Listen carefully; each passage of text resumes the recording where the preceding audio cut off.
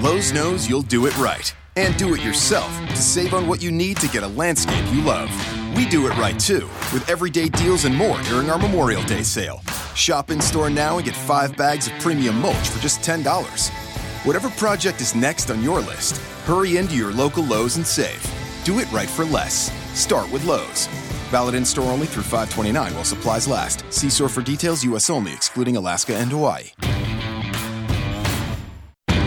Lowe's knows you'll do it right to refresh your home, indoors and out.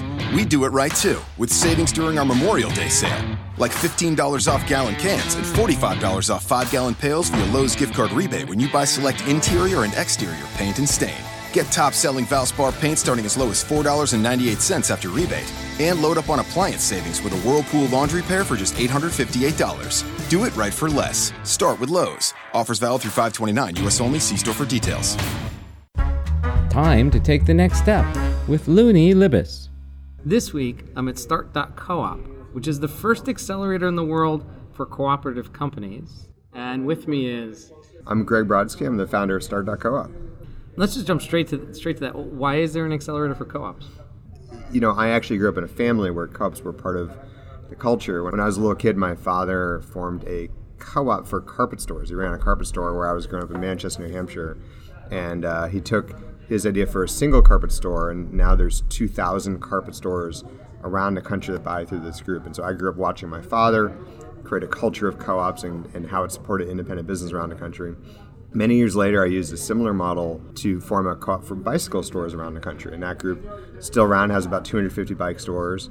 But what I found was that people didn't know how to create co-ops on their own, that there's a lot of interest in this model, and that especially with sort of all the conversation about wealth disparity in the U.S. and income gap, that people are looking to the co-op model as a way to share wealth, to share profits with a larger, broader segment of the population. But it's sort of a mysterious word. And what I tell people is that the word co-op is a horrible word because everyone's heard it, but no one knows what it means. And so what we're trying to do is take the mystery out of it and say, this is an actionable, doable model to share wealth and share governance with the people that you serve. But we needed a program to actually bring the pieces together and say, here's the recipe for how you create a co-op in your community or in your business. Okay, so we'll jump back to the program for a second. Yeah. I actually want to jump into the part. You said your dad started a co-op, but it wasn't a worker-owned co-op. It wasn't commune, right? That comes up. It wasn't commune. It wasn't workers owning these carpet stores. It was carpet stores owning a co-op. Yeah. It's one of the problems of the word co-op. I mean, sometimes we say a shared ownership model, but everyone has a hard time wrapping their heads around. Well, what does a consumer grocery store co-op have to do with carpet stores, right? And so if you think of the word co-op as just an ownership model, then really it depends who the owners are of the business. So you can have a consumer-owned business, and if you think of consumer-owned, it might be a grocery store, it might be REI. You can have a worker-owned model. So you could have a cafe, coffee shop, bike store, bookstore that's owned by its workers. Okay, we met Equal Exchange last night. Equal Exchange is a $70 million coffee, tea, and chocolate company here in Boston. It sells around the country, sells to Whole Foods. That is a worker-owned company. You can have a farmer-owned model. So you could say Ocean Spray, which is massive cranberry juice grower. Land O'Lakes, Blue Diamond Almonds on the West Coast. Those are farmer-owned companies.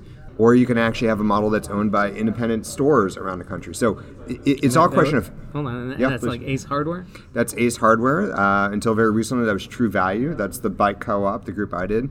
And so each one is different. So really, if you think of ownership as we're designing the co-op for who the owners are in our community, all a co-op really does is align the interest. And in a traditional corporation, you have usually people get the profit on one side and people who are buying the good or service on the other side. And what we're saying is we're going to move the Venn diagrams closer together so the people we're serving actually own the company. But that's the basic model behind it. Okay, so that sounds totally obvious. It sounds like that should be everywhere. Mm-hmm. And they kind of are everywhere, but there aren't very many of these. No, there's probably only a few thousand co-ops in the U.S., and I think a lot of people... Lowe's knows you'll do it right and do it yourself to save on what you need to get a landscape you love. We do it right too, with everyday deals and more during our Memorial Day sale. Shop in store now and get 5 bags of premium mulch for just $10. Whatever project is next on your list, Hurry into your local Lowe's and save. Do it right for less. Start with Lowe's. Valid in-store only through 5/29 while supplies last. See store for details. U.S. only, excluding Alaska and Hawaii. Think of that commune idea that you mentioned, kind of, a bad 70s grocery store or some awkward housing situation they had in college when you hear the word co-op. Yeah. So, that's why we're testing out, do we call it a shared ownership model, distributed ownership model? But it's really what people are looking for. We did a research that if it's the same good or service, actually 70% of the people would rather buy from a co-op, even though they don't actually understand what it means. But so there is a desire for what these things are. There's sort of a halo effect. And what they're really asking for is an organization that shares more profits with their constituents and more governance rights. Okay, so we're here, we're in Boston this week. It is day 2 of Start.coop. We have 6 co-ops in the other room working on product market fit. Same kind of lessons we teach at Fledge for, for commonly governed companies. What gets in the way? What is going to happen here in this program that's different from all the other Fledges and all the other accelerators in the world, specific to co-ops, to get them across it? So basically, what's the hurdles and how are we going to get them through or over those hurdles? Yeah, one of the really interesting questions is how much of it being a co-op is really specific to being co-op. So one of the interesting questions people have asked me is, if you're a co-op, how much of that is special and unique? How much are you a special snowflake? And how much is just being a great business? Some aspects are not unique at all. Some aspects, if you think about sales and marketing, they're not really unique to being a co-op. If you think about operations and hiring, they're not really unique to being a co-op.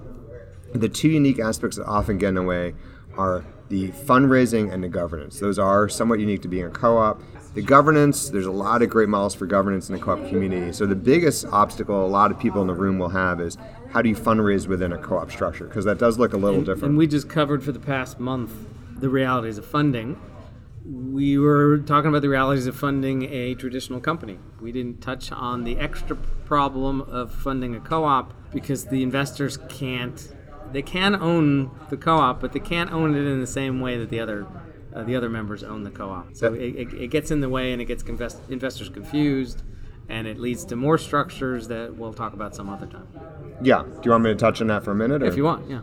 Well, so while you can't own 100% of the company as an outside investor, most of the co-ops that we're working with are what we call multi-stakeholder models. So rather than just saying, if we were forming a new co-op grocery store, because that's an example a lot of people understand, it used to be that you only had that one shareholder class, the consumers, right, who maybe own that grocery store.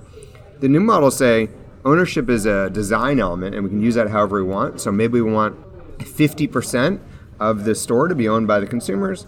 Maybe we want 30% of the store to be owned by the staff, and maybe we want 20% to be outside shareholders because we need their money to get the store going in the first place. So those numbers will vary for each model, but you actually can carve out a percentage ownership for investors in these new models. When did this new model show up? People have been using it on and off for 10 years, but I think a lot of people haven't really understood it in a real way. Okay, and then again, last night at the opening party, I got to meet the current president of Equal Exchange and dig in on how do they structure it, how does it work for their worker owners, how does it work for their investors, because they have raised money, what do those investors buy, and in that case they get non-voting shares. That's right. Which, and he seemed to stress the word Friday night, Sunday brunch, it does not matter. Facts are facts, queen. Every cigarette can cut your life short. Find that hard to believe? Then tap the banner for more. This free life. Freedom to be tobacco-free. Non-voting, but the shares I own in Costco, yes, they have a vote, but I don't own enough to make any difference. So they get non-voting shares. They pay a dividend. He said, it's paying a steady dividend and has for decades now. It actually sounded like a good investment. Yeah. I have never, maybe once in my life, I've ever seen a co-op investment come along as an opportunity before for these 6. Yeah, I mean, when you think about co-ops, most of the time you think about the really small local co-op, again, the grocery store model. But everyone in this room wants to scale their company to a national level. And so you need some funding to get that going, right? And so you have a handful of really big national co-ops, the REIs, the Ocean Sprays, the Ace Hardwares. But the question is, if someone's starting a new one, how do you get there? And so you need to build in that investment vehicle if you are going to scale up, and that's why it's such an important part of the conversation. So what kind of companies do we have here in Boston with us today? I think we have 6 amazing teams who are all trying to innovate in different ways. And so we have 3 worker owner models. So we have 3 teams where the employees actually own a company, and we have 3 what we call platform co-op models. And so within these different kind of co-ops, the platform co-op community is kind of the most hot and exciting right now. They have their own conference. There's a lot of buzz about the rise of platform co-ops as a way to maybe combat the gig economy. And essentially what it is they're tech platforms owned by their users. And I think because so much of the economy has moved online and people see how a few people are getting very, very rich, there's a lot of interest in saying, look, what if we could have the drivers of Uber own the company? What if we could have the users of Facebook own the company? And so sharing ownership, which is really what a co-op is about, is a game changer in terms of really changing who benefits out of this economy. All right, so you said co-ops are about a different way of ownership and governance. So let's really quickly, what do you mean by governance? Yeah, so ownership is sort of a bundle of rights. When you say you own a company, and even if you think about, you're probably invested in a mutual fund, right? Or maybe you're invested in Facebook or Google. Often it's 2 things. There's some profit share, usually, if the company does well. And the second thing is you get some amount of voting rights, okay? Now, what people think of when they think of co-op is this communal nature, right? Does that mean that everyone is making every decision? And 9 out of 10 times, that's not the case. It's certainly not the case for anyone in this room. It means that you get to vote on something, but usually it's a representative democracy. So what I mean by that is you're voting for the board of the co-op. It doesn't mean they're asking you every question. So another classic example of a co-op that we all forget about is your local credit union, right? Mm-hmm. Credit union is a bank owned by the customers in that community. It is 100% a co-op. But your credit union doesn't go to you and ask you whether they should approve a loan to your neighbor. REI, consumer-owned co-op, doesn't ask you what the pricing should be on the shelf. But technically, if you're an REI member or you're a credit union customer, you could vote for the board or run for the board of that co-op. And that's what we're really talking about with governance is the people who are on the board are representative of that community, but it's very much a representative democracy. And it comes down to who has that right to vote. So do you have the right to vote because you had money to invest and became a shareholder, or did you have the right to vote because you are a customer or you're, however, the stakeholder in this model, you're a stakeholder in this business, and that gives you a right to vote for who runs the business and therefore a voice in how this business is run. That's right. One of the core co-op principles is one member, one vote. So if you're a member, you get to vote for the board and you get to vote on any big decisions they bring to the membership. But it doesn't matter how much money you put in, it's one member, one vote. Yeah, well, thank you for coming on. Thank you so much, Looney. Thanks for being here. You're welcome.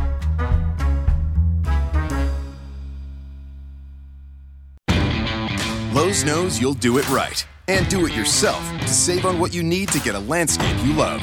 We do it right too, with everyday deals and more during our Memorial Day sale.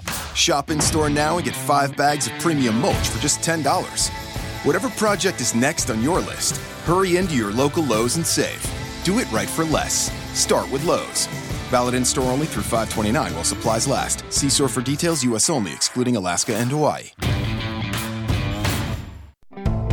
There's a difference between do it yourself and do it for a living. At the Home Depot, we get that. And we're here to help pros get the job done with the products and brands you trust. Technology to keep your job on track. Job site delivery to save you time. And bulk pricing on over 4,000 items every day to save you money. When you've got a job, we're on the job. The Home Depot. More saving, more doing.